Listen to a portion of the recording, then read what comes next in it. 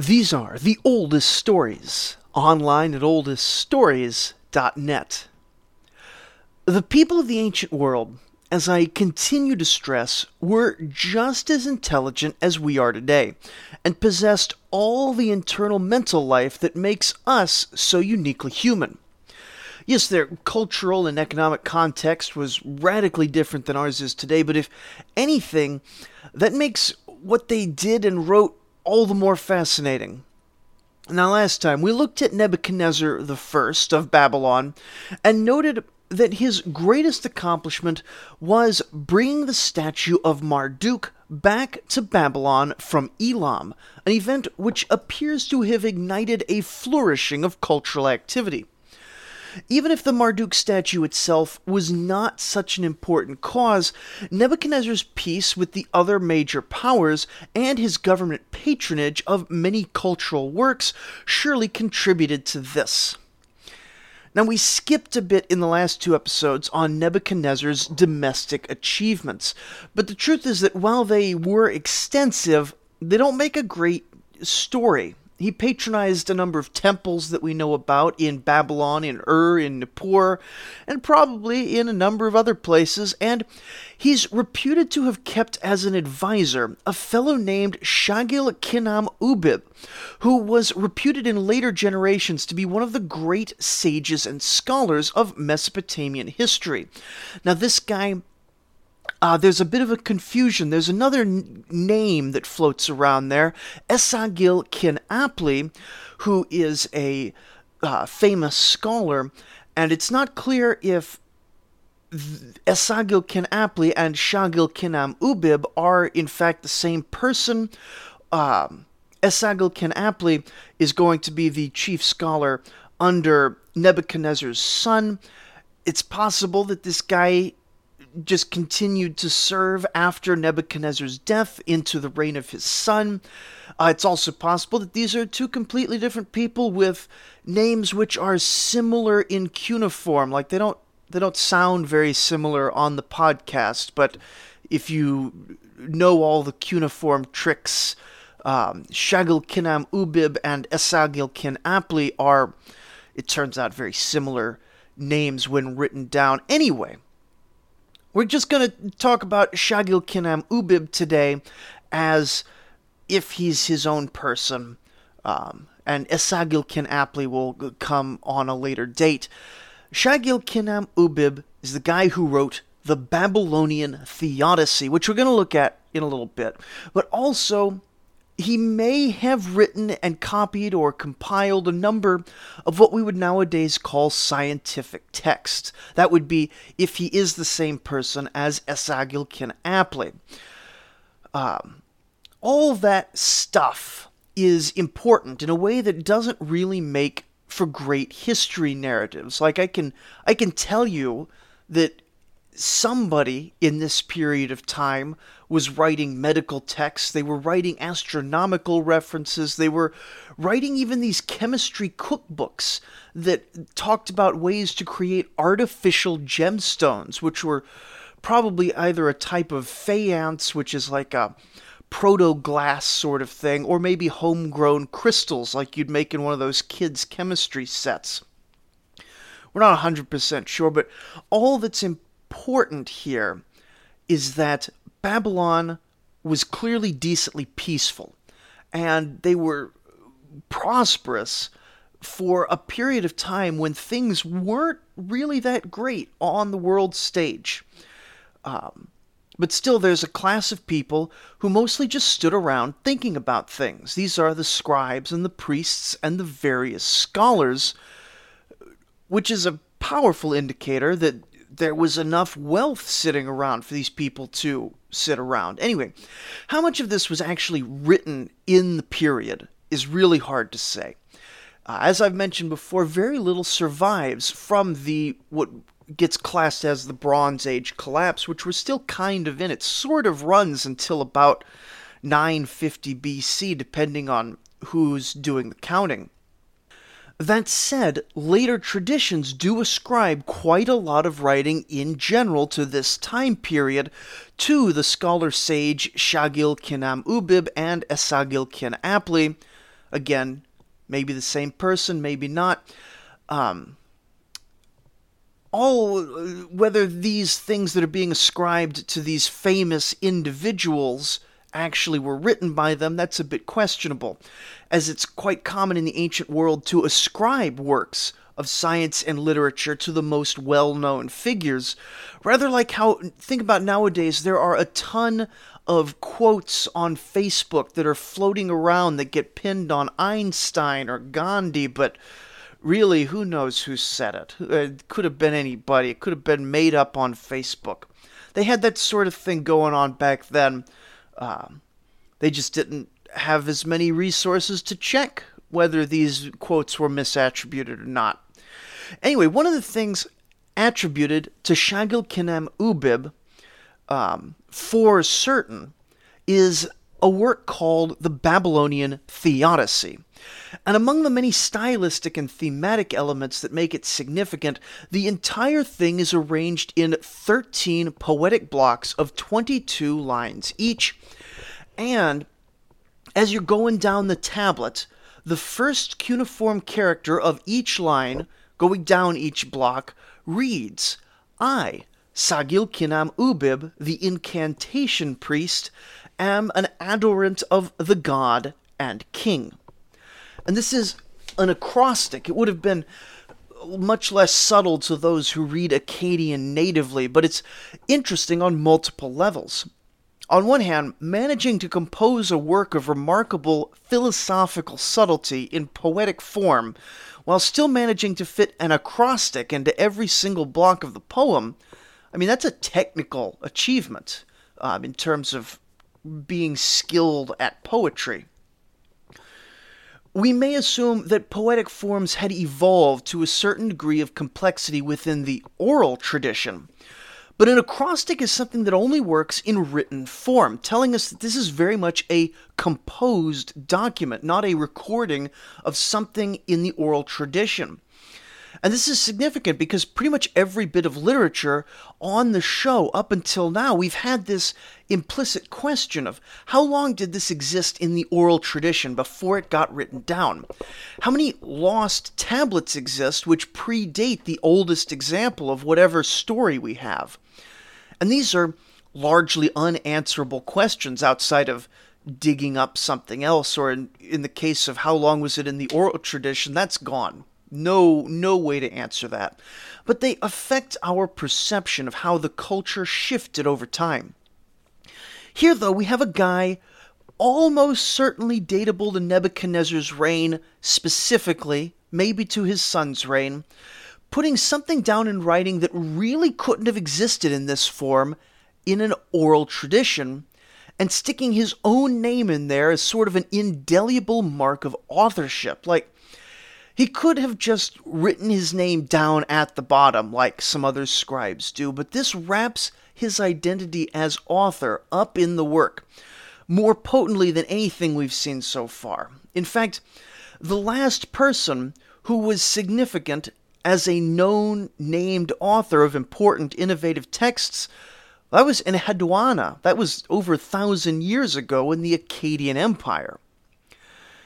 Now, between Enheduanna and Shagil-Kinam-Ubib, nearly everyone who wrote literature either did so anonymously or included their name as merely a copyist scribe, claiming to have gotten it from elsewhere, whether that was true or not.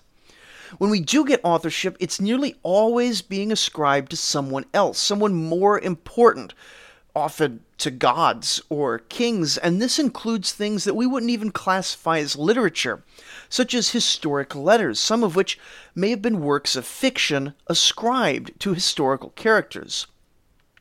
To sit down to compose something wholly new and then put your name on it saying you did this, this wasn't something that was comfortable in ancient Mesopotamian culture. Perhaps there were cultural pressures to conformity. Perhaps authorship was seen as a form of hubris. Perhaps the text itself was the focus more than who wrote it. Or perhaps they just didn't think it was relevant for whatever reason. I'm honestly not 100% clear on what exactly is shifting, but this is undoubtedly a shift, though we shouldn't overstate this either, because anonymous authors is going to stay the default for the rest of ancient Mesopotamia, but it's still interesting. The Babylonian Theodicy, however, is not just interesting for the historical context, and it isn't a wholly novel work either. It is a piece in a long-running genre of theodicies that we've seen since the Sumerian period. But it is an interesting contribution to the question of why there are bad things in the world. That's what theodicy means. It's asking the question, why does God specifically allow bad things? And this takes the form of a dialogue between two characters. We don't have their names, so we call them sufferer and friend. Now, the sufferer is having a bad life. Not just a bad time right now, but it seems he's been having a great string of unfortunate events, and he's come up to his friend to complain. The scene itself is so universal and pedestrian that it could be set up in pretty much any culture. Now, the opening, as is often the case, is damaged, but it begins with the sufferer saying something like this. "O sage, come, let me tell you, let me inform you. Through my suffering, I will not cease to reverence you. Where is the wise man of your caliber? Where is the scholar who can compete with you? Where is the counselor to whom I can relate my grief?" Note that much like the prayers we've read, as well as many of the royal hymns, the sufferer feels the need to begin by flattering his friend. Now, perhaps his friend really is some great sage, we've just lost the name here, or perhaps he's just a regular guy being flattered by the speaker. We really don't have enough context here, but it is interesting that a normal, non-royal, non-divine interlocutor should be addressed in this way. Is it possible, maybe just, possible, that this sort of excessive flattery was considered typical in interactions between adult men of a certain status? If this is the case, then it would cast what often seems to us to be comically overblown titulary and praise of the kings and the gods as merely being like a single notch above what was culturally customary for people in general. An alternative interpretation is that since this is an explicitly literary work, it's borrowing the conventions of praise literature with the understanding that no one would ever actually speak like this to a friend. This may be to place it in a certain genre. Much like American cartoons, they often have these little physics-defying gags, and all the modern viewers know it's unreal, but it's part of the wider genre.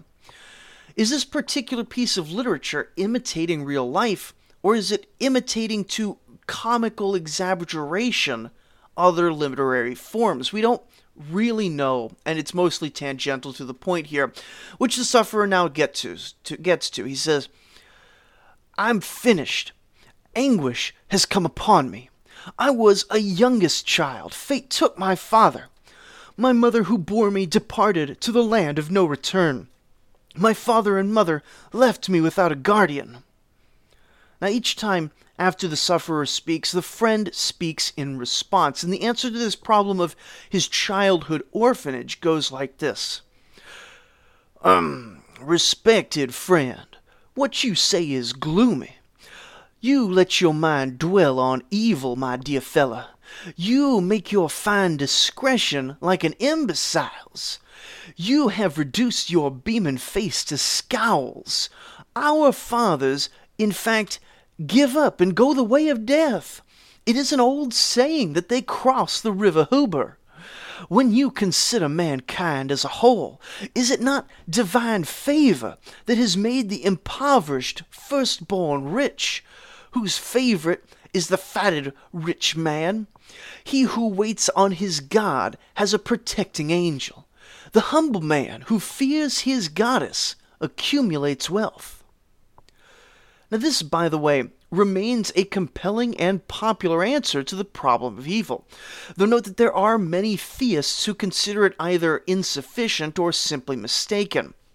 Atheists, naturally, don't get much mileage at all out of the idea that God causes good and evil, But while the question of whether there were ancient atheists is an open one, the idea was certainly out of the realm of scholarly discussion. The sufferer, in his usual pattern, responds to the friend's argument, then moves the discussion forward.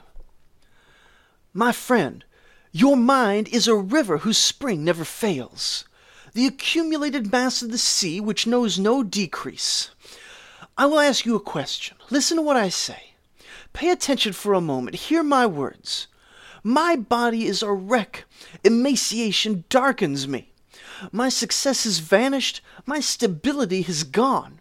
My strength is enfeebled. My prosperity has ended. Moaning and grief have blackened my features. The grain of my fields is far from satisfying me. My wine, the life of mankind, is too little for satiety. Can a life of bliss be assured? I wish I knew how. What I say is restrained, but you disrupt the balance of your reason like a madman. You make your complaints diffuse and irrational.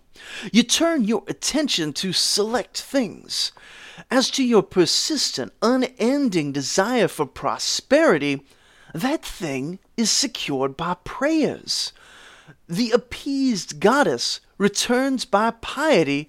The God who did not uphold you before takes pity on the devout.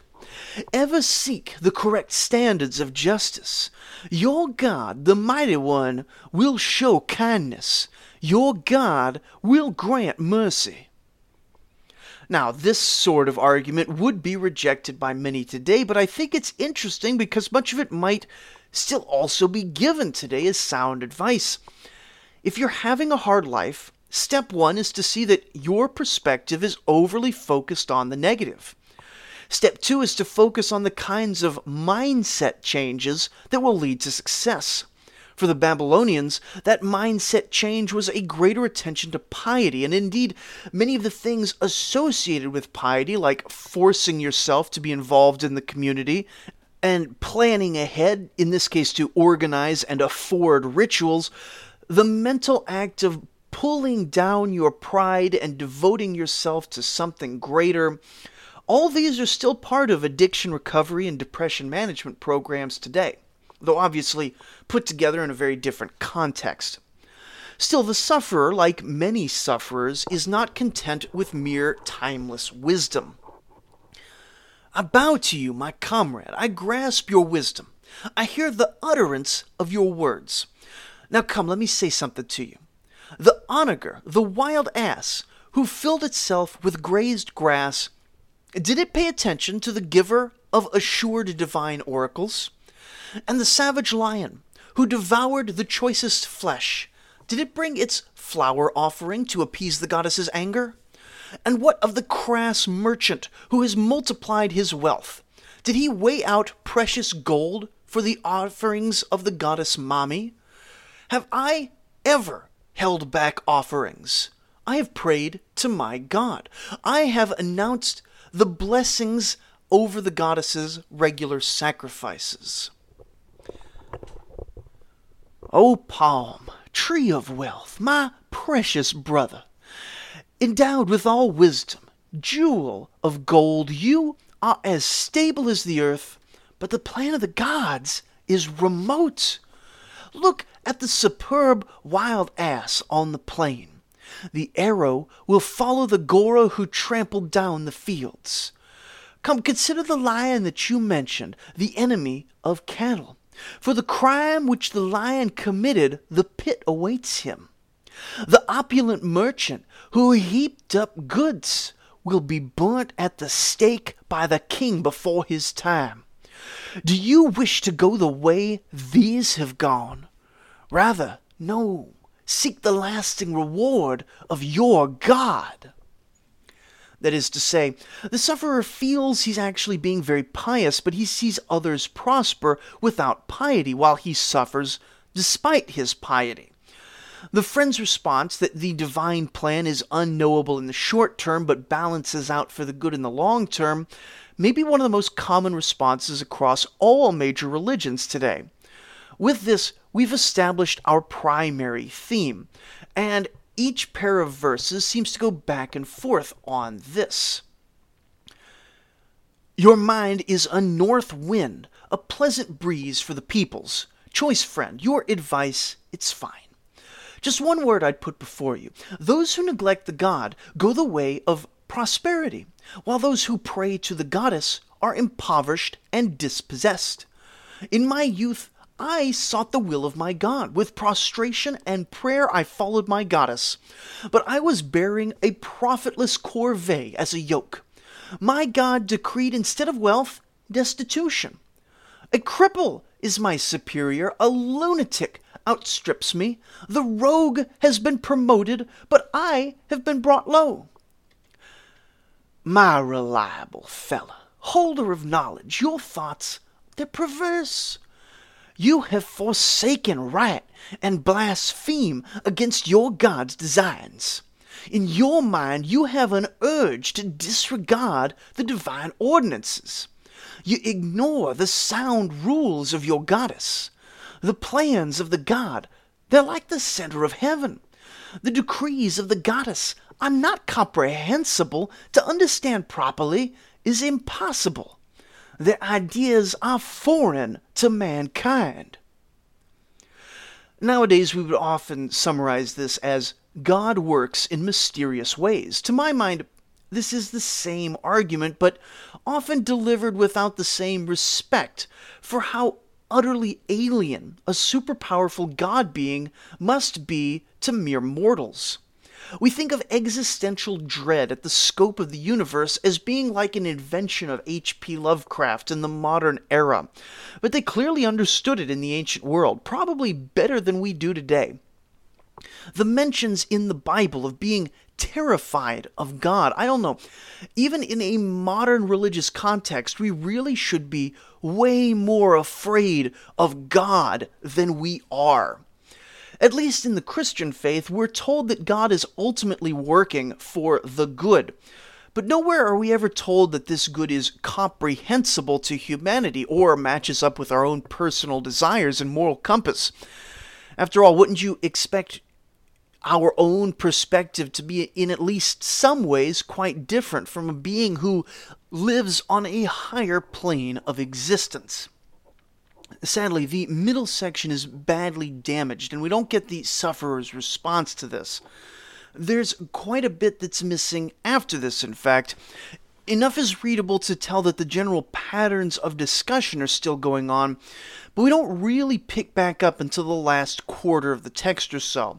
Here we can sort of make out that the sufferer has been complaining that some class of people are all rogues and cheats who amass goods, presumably in unethical ways, to which the friend responds, "As for the rogue whose favor you seek, his fortune soon vanishes. The godless cheat who has wealth, a death-dealing weapon pursues him.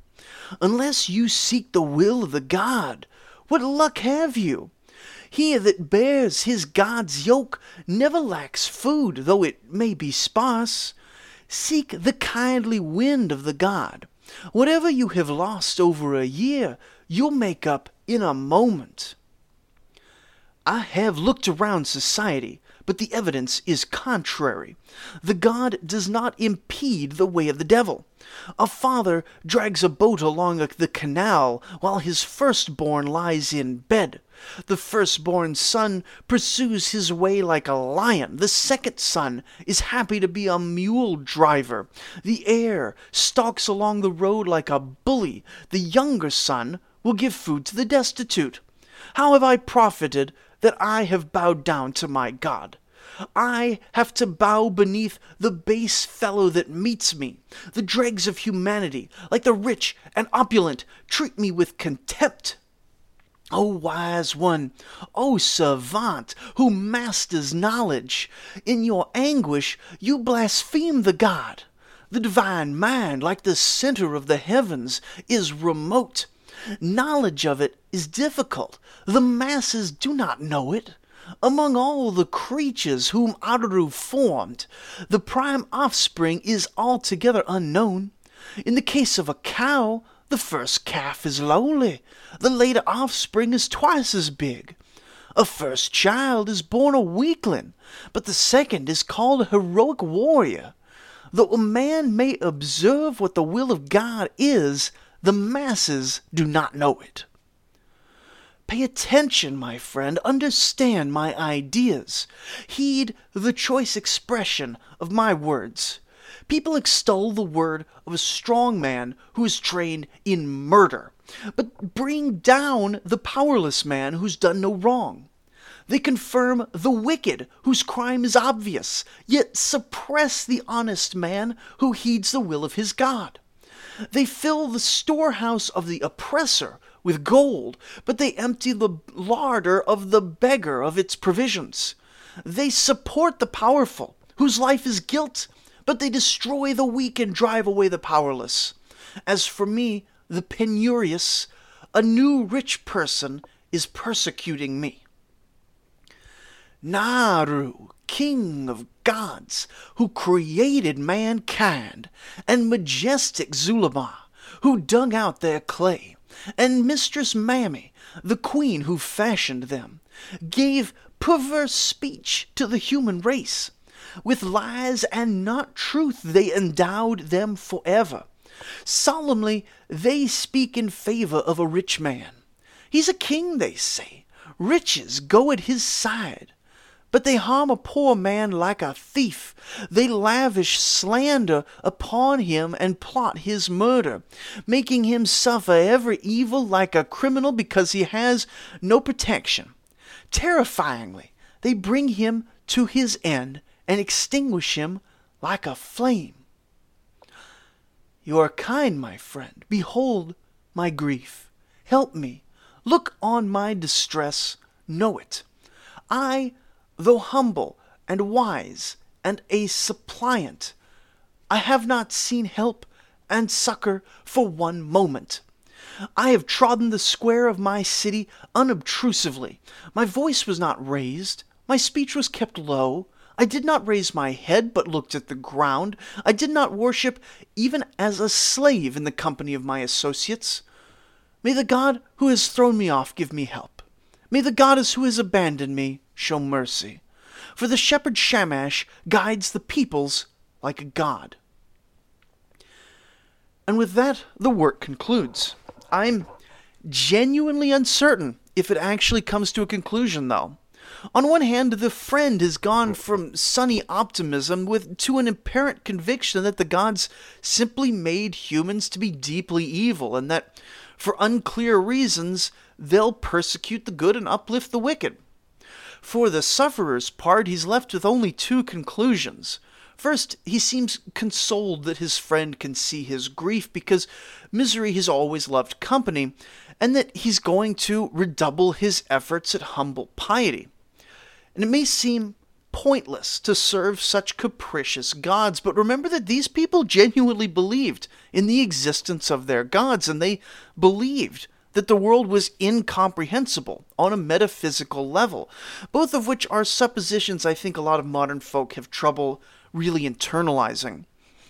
You see, a lot of the time, I think we tend to over-rationalize the beliefs of the ancients. We say things like, oh, they didn't have science, so they couldn't understand, or they were just poor and they were at the mercy of the weather, all of which, may have been true, but I think it trivializes what are some really foundational beliefs. Now, you may sit there and you may think of those beliefs that they're wrong precisely because of these or other rationalizations, but you can't truly understand the mindset of the ancients without setting aside the idea that they're wrong and instead just really trying to internalize the underlying ideas that they're living with.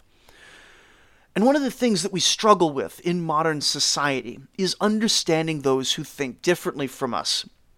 Maybe this is a universal hubris, but I'm not making a podcast for medieval people or whatever, so the modern concern is my focus.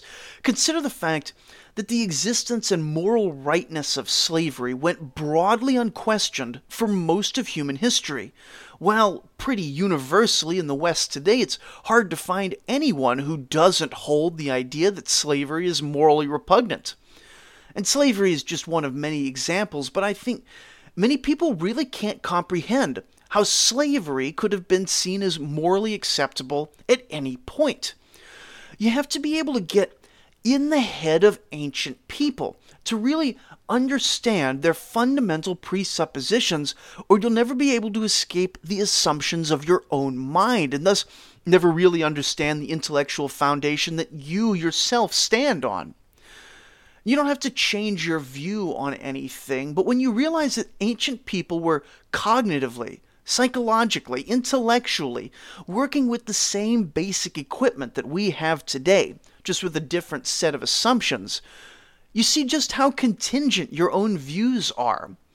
We look at the things that ancient people did that we disapprove of, and we say, oh, so-and-so, he was just a man of his time. That is, when we're not imposing our moral compass as universal, and then getting them canceled from modern discussion, but at what point do I stop and I say, oh, I am a man of my time? Because while I don't always do good in practice, I certainly always intend to do good, at least as I see it, and I'm sure that you do as well. No one sets out with an intention to work evil in the world, yet how should we see the slavers of the ancient world? Now, at this point, I think some of you know what I mean already. Others, you're thinking that none of this really matters. After all, we're right and they're wrong, and if you disagree, you probably support slavery and war crimes and traditional gender roles and all that other Stone Age nonsense of the ancient world. But consider this. As we were going through this theodicy, how much of it sounds like stuff you still hear today? How much of it sounds like just two guys chatting? How much of the ancient wisdom that we've seen on previous episodes and over on the Oldest Stories TikTok channel, which comes back to life every now and then when I have time, how much of that ancient wisdom really sounds relatable? And yet these are the same people working from the same set of ideas that we reject in many other contexts. Very little of our intellectual milieu is actually reasoned from first principles. Some of what we now consider to be received wisdom probably couldn't or wouldn't be generated from the first principles that we think we hold. It's been inherited from earlier times with earlier ideas. And ultimately, it's up to each of us to find our own moral and intellectual foundation. All I'm encouraging is that through the study of history, you at least become familiar with a variety of such foundations, and become at least capable of recognizing that the rock on which you were born is not the only such rock, even if you do indeed decide that you prefer yours best. Anyway, as with any great piece of literature, this is only one direction in which it can take us. Leaving aside the philosophical, the Babylonian Theodicy is also a deep psychological work. Given the religious nature of much ancient literature, we see a number of really interesting discussions of suffering. We see a lot of depressed folks crying out to the gods for help. And one of my favorite examples is something I can't find a date for. It's been sitting in my to-do list for a while. It was written sometime during the Iron Age, in Akkadian, and it's the prayer of an unhappy and quite old scribe, likely penned directly by the scribe from his own heart to the god Nabu, who rules over writing. But it's also, in this later period, closely associated with Marduk, and thus quite important. And so we're going to close out today by just reading through that. The opening, as usual, is lost, and it's written by someone who seems quite old, and goes, "O Nabu, lest I sin, O Son of the Lord, lest I offend, on account of the heedless deeds of my ancestors and kinsfolk, who heedlessly neglected the rites of Tashmetu, I have longed for Ezida, the high ground, the house in which we put our trust. I have longed for Ezida, the threshold of delight. Now, Threshold of Delight makes it sound like some sort of pleasure palace, but the Izida was a temple of Nabu, and the longing and delight here are spiritual in nature. Even as an infant, I've longed for the Collegium to take my place in its house of learning. That is to say, he always wanted to be a scribe. My strength was the precious offerings of the Temple of Nabu. I was ever mindful of its beauties. It was the fire of Izida that stroked my heart. I gained wealth. I attained what I wanted ahead of my time. Now, old age has me bedridden prematurely. I am wasted by my suffering, as if I were not fearing your divinity. I weep, for I have not seen the beauty of my life. And interesting here that he can go in only a few lines from acknowledging that he once had good things to saying that he has not seen the beauty of his life yet. An intellectual contradiction, but probably a sincere emotional statement here. I have become the smallest of the small. I have become the lowest of the low. My begging hands are outstretched even to the poverty-stricken who frequent my door. I've entreated slaves and slave girls who I used to buy in commerce. And isn't that something for modern sensibilities to chew on? Part of his suffering is that he once owned slaves and is now lower than those slaves. What would now be framed as a righteous revenge, a slaver brought low, was intended quite sincerely as a man at the tail end of his life genuinely upset by his struggles. Can we sympathize with him? Is there a Schadenfreude here? Can it be both or neither? Maybe seeing the pain, seeing the symptoms of that pain, and seeing the cause should all be considered separately? But his sorrow doesn't end there. When I moved against my enemy, a sorceress splashed water on my back. I'm cut off from my community. Enemies of my family glower at me. Anguish, sickness are upon me. I'm stricken with weakness. I keep crying out to the estranged gods, raising my hand in prayer in heed of my goddess. I've gone everywhere for a mother. She has shrunk from me and is clawing at me. Death has tantalized me like a precious stone. I constantly go up to the roof to jump off, but my life is too precious. It turns me back. I try to encourage myself. What is there for me to encourage? I try to keep control of my thoughts, but what is there for me to control? O Nabu, where is your forgiveness? O Son of the Lord, where are your oracles? Where is your favorable breeze that wafts over your weakling subjects, O Lord? How long will there be darkness in my time of trouble? The sun lights up the land, but for me only darkness. Prosperity rains down on the people, but for me rains down urine and gall. My life is spent, O account-keeper of the universe. Where shall I go? I have reached death's door, O Nabu. Why have you forsaken me? Do not forsake me, my lord, for the company of my numerous ill wishes. To the wicked hands of my sorceress, do not forsake me. O God, called by the good name. I am a weakling who fears you. Do not shame me in public.